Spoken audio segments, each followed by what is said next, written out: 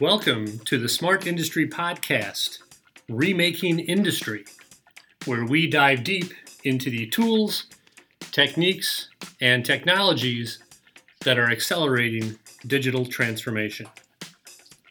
Hello, and thanks for joining us on the Remaking Industry Podcast today. This is going to be a fun one. We are chatting with Arlen Nipper. Arlen is the president and CTO of CirrusLink, reaching us from Frozen, Kansas, correct, Arlen? That is correct. Frozen, Kansas City. Oh, Kansas City. Okay. Holy smokes. We were just chatting offline a little bit about some of the plunging temperatures out there, and boy, it makes Chicago seem like a walk in the park here. This is part of our series of podcasts related to our Insight webinar series, which is launching in spring 2021 with the keynote presentation by Inductive Automation's Travis Cox. His presentation is looking at launching an easier on-premises approach to digital transformation and using next-gen tools to create super data. Arlen works very closely with Travis and the Inductive Automation team. They thought he'd be able to lend some interesting perspective on all this stuff related to the world of on-premises approach to digital transformation as opposed to alternate approaches. So Arlen, let's dive in a little bit. Give us a bit of your background, your role with CirrusLink, and your background with inventing MQTT. Okay. Well, I guess from a background standpoint, I came out of Oklahoma State in 1978. So I've been doing one form of industrial communications or another for over 40 years. I've got to see, all the field bus wars. I was on the board of directors for the Hart Communications Foundation. Mm-hmm. And one of the things that interesting that people don't realize is that Andy Stanford Clark was with IBM and I was with Arcom Control Systems, and we invented MQTT on a project to help optimize Phillips 66's real-time mission-critical pipeline control system. Okay. Now, the reason is AT&T got deregulated. And if you think about our infrastructure in the 80s and the early 90s, it was typically 4-wire dedicated circuits. So all of a sudden, this new TCP/IP thing came out, and we were able to leverage that, taking big MQ and making little MQ out of it, and that's where the invention of MQTT came from. Now, from a CirrusLink standpoint, the reason we started CirrusLink was to get MQTT kind of back to the original roots of where it came from in industrial solutions. Okay. And how has that solution evolved over the past couple of decades? Where are we at currently? Does it bear any resemblance to what you guys created back in the day, or is it completely transformed? Well, interesting, Chris, is that the MQTT spec went from 3.1.0 when Andy and I released it in 1999 to now, after it went through the OASIS Foundation and all the international standards bodies, it's now at version 3.1.1. So absolutely, it hasn't changed hardly in 20 years. What's been interesting, though, in the last 10 years is the adoption by IT of MQTT. So if you look out in the world today, if you look at Azure, you look at AWS IoT, IBM Watson IoT, Google Cloud Platform, SAP Leonardo, they're all using MQTT in one way or another. Well, that's a validation of the applicability of the tool, and the fact that so little has changed over the time is a tip of the cap to you guys. So interesting stuff. Let's talk a little bit about this approach with on-premises approaches versus historical ways of coming at this. And talk to me a little bit about your work with the Inductive Automation team on that front. Well, Chris, I always joke, right? We started, with IBM. And so for 10 years, I was kind of the poster child in flying around the world with IBM trying to sell MQTT solutions, IT down to OT. Yeah. And I'm kind of here to tell you that didn't work. And so when we started CirrusLink, we were looking for a platform. And I always joke with Travis and the team is that had we had the inductive automation ignition platform when we first invented MQTT, it would probably be a lot more prevalent than it is today. But our approach has been, hey, we can't solve the problem IT down to OT. Mm-hmm. We've got to provide OT the tools and the technology to create an infrastructure that creates a better, faster, more secure, more available, more scalable OT solution first on-prem, but have it ready to plug into other applications, have it ready to plug into enterprise backend, have it ready to plug into cloud. But it's got to be done OT out to IT consumers. It can never work the other way around.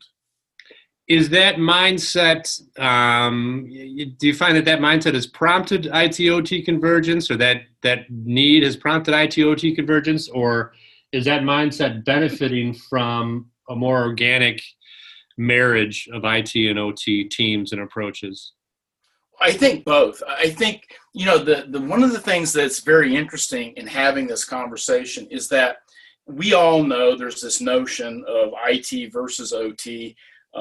In some organizations more than another. Yeah. But the interesting thing is that if I'm in a conference room and I've got, the operational team on one side and the IT team on the other side, what's interesting is a very common denominator now is MQTT. Mm-hmm. MQTT in conjunction with the Sparkplug spec, the OT guys look at that and go, yes, we like that. That's good. It's efficient. It's doing what we need to do. It's kind of like, Modbus, keep it simple, stupid.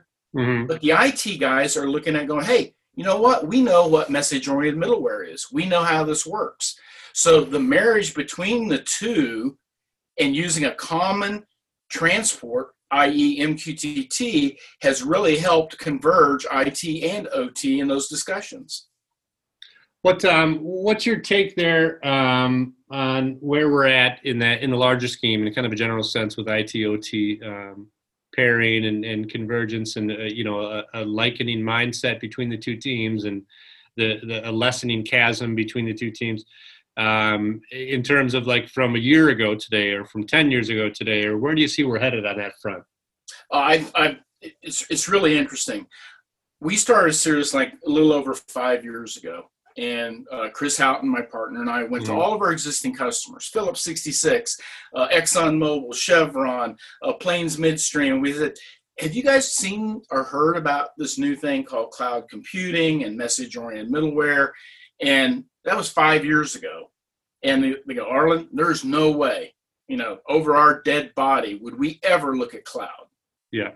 Now look at where being too vulnerable, or losing privacy, or open to attacks, or what was it? All of that, just a lack of understanding on what cloud was. So to me, the progress in the last 5 years has been, if you look back, it's been incredible. I mean, everyone are looking at it. Now, that doesn't mean that everybody's going to run to the cloud, and that doesn't mean that everybody's going to have some IT application running on the plant floor, but now people are understanding that, yes, it is secure. They're understanding that, yes, it offers us services that are beneficial, but yes, we still need a secure on-prem operational solution first and foremost.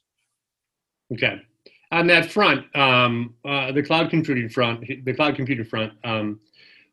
let's talk new capabilities. We just touched on kind of a new appreciation, or a new willingness to explore more cloud adoption. But where are we at with that, particularly in terms of enabling, an on-premises approach here? Well, I think one of the things that we've learned, Chris, in the last 4 years, we've been working with a lot of customers, that point where the executives have had a meeting with the cloud computing executives, and they've come down and they said, okay, guys, we got to get all of our process variables up in the cloud.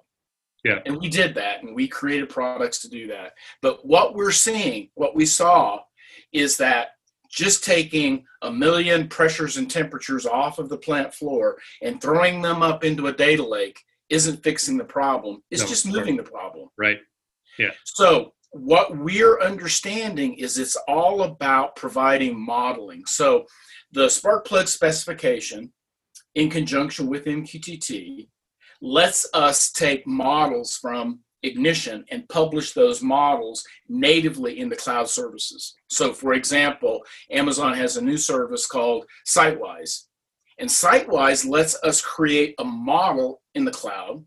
Then we can instantiate that model called assets. And then those assets have those measurements, those temperatures, those pressures, but it's all in context. It says that I've got a chiller unit, and that chiller has a compressor, and that compressor has a temperature on it, and that temperature is 0 to 100 degrees Fahrenheit, and now I can deal with that, and I can process that. And like I said, our job is to make operational tribal knowledge understandable by normal human beings. Yeah. Yeah. Otherwise, it doesn't do any good. Otherwise, it's not actionable. So explain to me this concept of modeling. Is it akin to a digital twin in terms of, or is a digital twin more of a model of an OT asset, where a model in this respect is kind of a representation of performance? Well, Chris, the whole term, I haven't really wrapped my head around this notion of a digital model yet. It's kind of like, if you ask 10 people what IIoT is, you're going to get 15 different answers. Sure. No, my notion of a model is, and I've been in so many organizations. Again, I was in the Heart Communications Foundation, where we built models, and man, those were strict, and therefore you had to have this enumeration for units, and you had to have these temperatures, and you had to have these pressures, and that never worked. That you could argue. I mean, there's no broad adoption of any one model. So if I am an engineer on the plant floor, I know my process. So if I can create a UDT in Ignition and then instantiate that in a model in Azure or in AWS, and then work off of that, then I am light years ahead of my, like you said, making the data actionable and having people understand. One of the things that I point out is that our industry is awash in enumerations, right? Yeah, a 0 means this, and a 1 means that, and a 2 means this. And operations all understand that. Now I pump these enumerations up in the cloud, and they go, Arlen, what's the 0 mean? Well, we're going to have to look up the model of that equipment, and you get my point, right? Yeah. So with the modeling ability in Ignition and Sparkplug, I can actually create string tags that are enumeration blown out, so that if I'm on a pipeline and I'm on an orifice meter and my reference material is enumeration 0, I'm going to create a tag that says stainless steel. If it's a 1, I'm going to create a tag that says it's Monel, so that when it gets up to people looking at the process, they go, oh, I get it. Yeah. That means that that's a stainless steel orifice meter. Yeah. Okay. So it's critical in that it's adjustable enough to be germane to each environment in which it's applied, as opposed to being so rigid that it's impossible to use by anybody, essentially. Ditto. Yep. You got it. Let's back things up a little bit. Let's look at the larger world of data management with industrial assets. Where are we at? Where are we headed in the next year, 5 years? What unique challenges are we encountering? What opportunities are emerging in terms of, as we mature into this world of data analytics? Where are we going? Well, one of the things I'm seeing is that up until recently, because of my notion, right, we come from 40 years of trying to take register value pairs and make them mean something. And that means that there were a lot of companies that created data ops, right? They helped you manage your assets. So you had one system was doing your SCADA, and then you put another system on top of it with data ops, and you put another system on top of that. And we were spending all of our time just trying to take care of our tag naming and our tag conventions. So one of the things I'm seeing now is that, again, with the ability to create a model, to give it attributes. Now I'm starting to see SCADA and MES and data ops merge together, where we publish one model that covers all of our operational needs as well as our data ops or asset management needs. I think that's going to be huge going forward. Interesting. Last question for you, Arlen. It's the obligatory pandemic question here.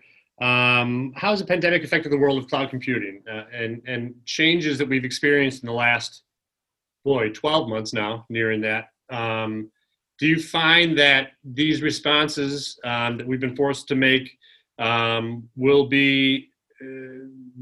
remain in place henceforth, or are we going to return to a pre-pandemic way of doing all this IoT, digital transformation, Industry 4.0, cloud computing, data analytics stuff? Well, it's funny, Chris.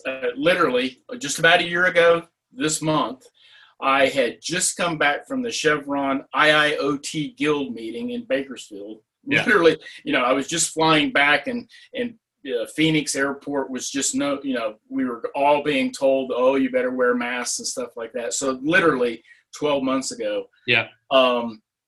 In that meeting with Chevron, we were talking about how to better leverage their stranded data, how to leverage a new LoRaWAN networking capability, how to take advantage of AWS and Azure cloud computing. So although I think the pandemic has maybe made us accelerate that, and made us look at how we can do things better, more efficiently, I'll also note here, until the pandemic, I was on all these Zoom meetings, but nobody ever turned their camera on. Yeah. But everybody turns their camera on today. Yeah. And I think that's not going to change. And I don't think the approach that we're taking for digital transformation and companies wanting to improve that and better coordinate their IT, OT together, I don't think that's going to go away. Yeah. A silver lining perhaps with this challenging year that we've encountered. Very interesting stuff. If you want to dive deeper into these concepts, we invite you to join us on April 9th for the kickoff keynote of our Insight webinar series. The focus is launching an easier on-premises approach to digital transformation and using next-gen tools to create super data. That is with Travis Cox of Platinum sponsor Inductive Automation. But today here we wrap up with Arlen Nipper, President and CEO of Cirrus Link. Thanks, Arlen, for joining us. We appreciate it, as always, you sharing your insights. Thanks, Chris. I enjoyed it. Yeah, and we appreciate the listeners who joined us here today.